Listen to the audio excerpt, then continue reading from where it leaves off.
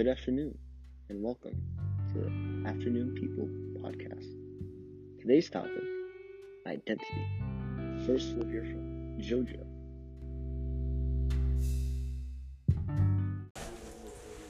Hey, thank you, Nick. My name is Jojo Lachulio, and this week I learned that identity is what makes you you.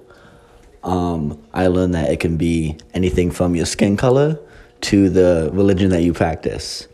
In my book, I'm reading I Heard You Paint Houses, and it's all about the assassination of Jimmy Hoffa, and I feel like somebody that identity matters is the actual Irishman himself, the main character, and a huge identity point is he's Irish. This is a key point in the story because everyone around him is from Italy, meaning that they're Italian, and it just goes to show like who he is as a person. He's very hardworking, and he's willing to do whatever it takes to get the job at hand done. A personal experience of how I identify myself as an individual is, first off, I'm a wrestler, and I believe that makes me very hardworking. Second off, I'm a Christian. I believe very strongly in my faith. And third off, my heritage. I am Italian, like the people in my book. And I feel like that holds a lot of value of how I present myself to the world. Thank you. Thank you, Jojo. Next up, Shelby. Hello, and going with in my book, Orange is the New Black, Piper, the main character, is seen as two identities in reality. This one is her prison identity, and the one is how she shows the outside world when they come to visit her. And it is two completely different people. It's like a bipolar switch, and it just like flips when she has visitors and her husband and her mom comes to see her.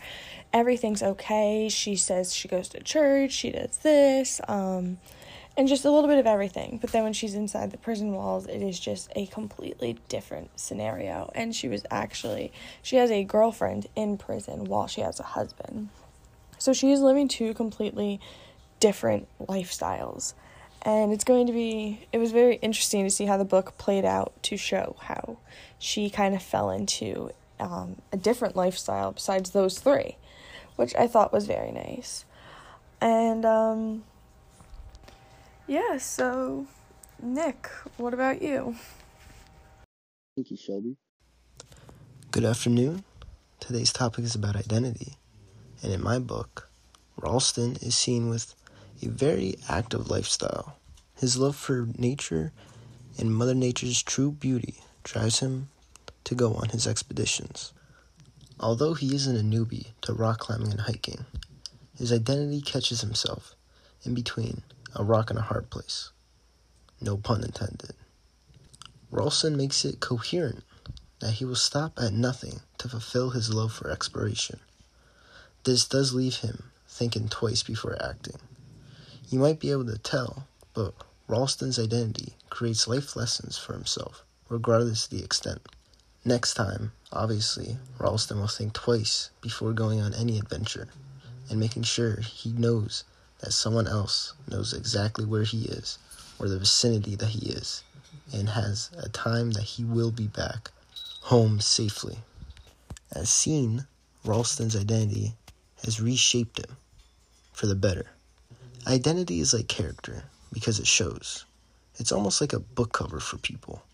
Obviously, there are good and bad people in the world, but when you break it down, you see the will of people.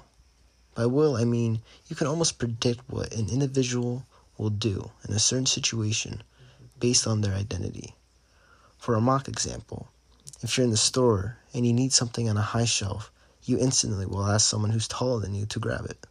This is how identity affects people and the world. Ralston has also showed me many personal examples and experiences which shape his identity, and vice versa. Personal experiences and identity go hand in hand, shaping each other. As we grow and learn from our personal experiences, our identity tends to change for the better or worse, which will result in a change of how you react to new personal experiences with your newfound identity, which is continuously changing with newfound wisdom from personal experiences. Thank you.